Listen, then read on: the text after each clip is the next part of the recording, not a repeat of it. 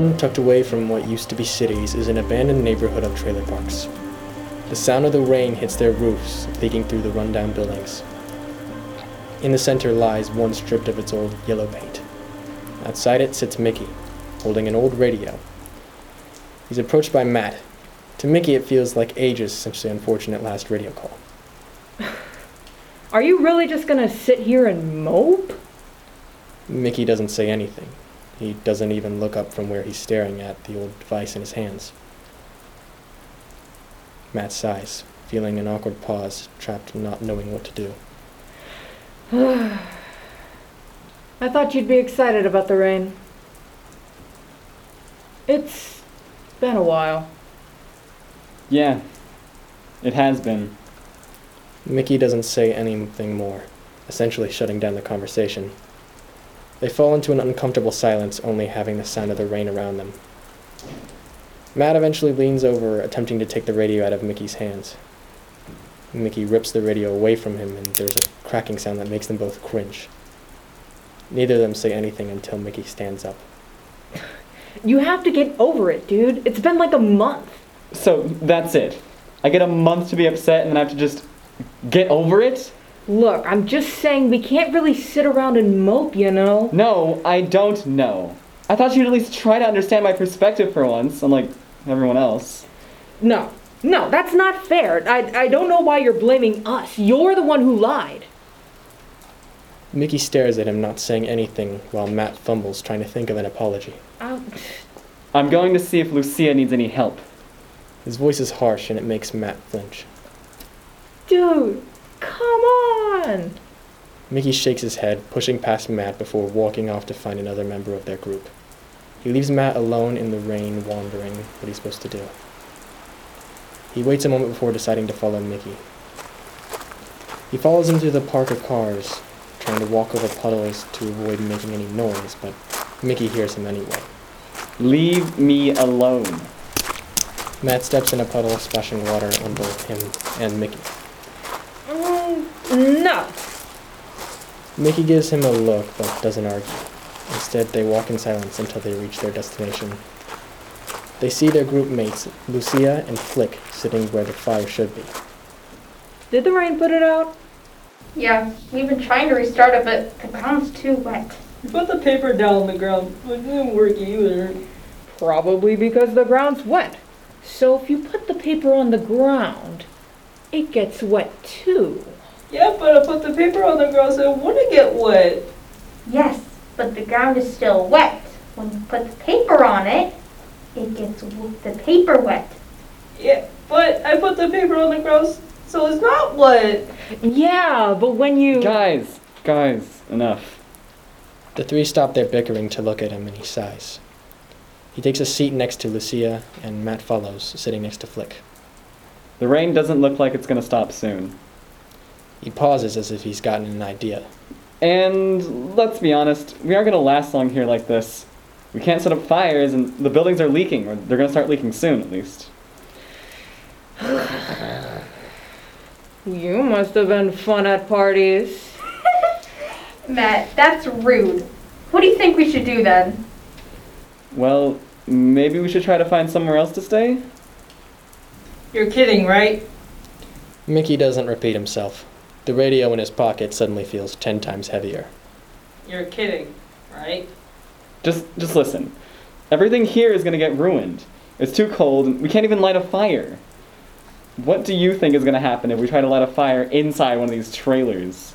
Flick doesn't say anything, looking sheepish. Matt clears his throat. And what do you think is gonna happen if we just up and leave?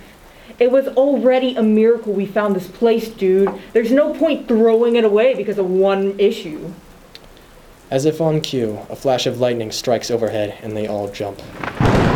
Guys, let's be honest. The only reason we stayed here was because of the junk, but it's useless. Don't you think you're being too harsh? This place is secure. I'm tired of wandering around without a roof over my head. I think we all are. We're running out of food. This trailer yard was a bust. We need to accept it and move on. Where? Where are we going?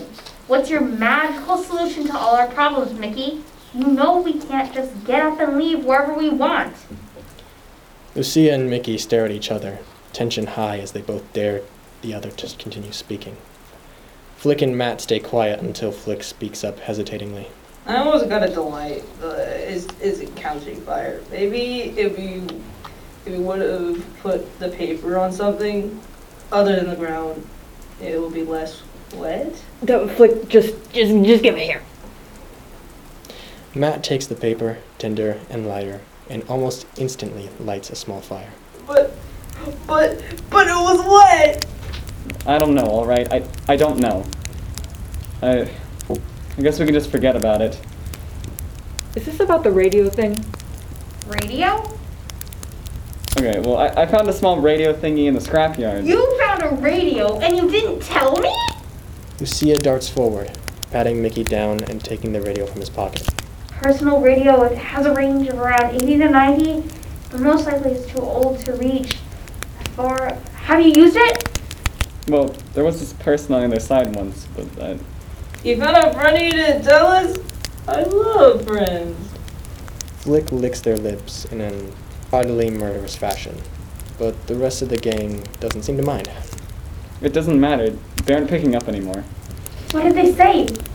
Were they on their own personal radio? They said they were in some kind of tower. They stopped picking up, didn't they? It is better to just not think about it.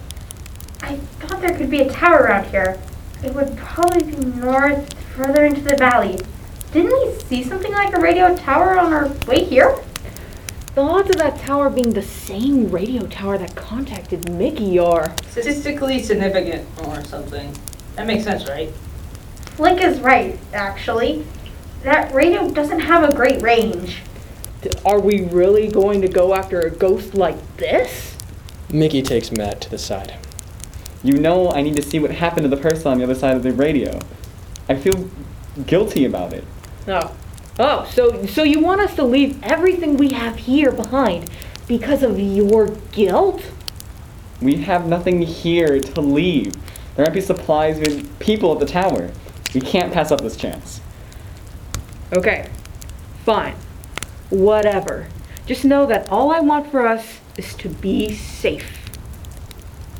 The reveal of the radio leaves the gang in higher spirits, more willing to pack up and leave. It doesn't take long to pack up what little they have. It's finding the correct directions that proves to be difficult. Heading into what they think to be north towards the tower proves to be a task more draining than they imagined.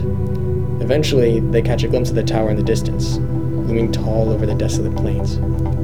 They trudge onwards, supplies dwindling and feet hurting, until they eventually get a good look at the door.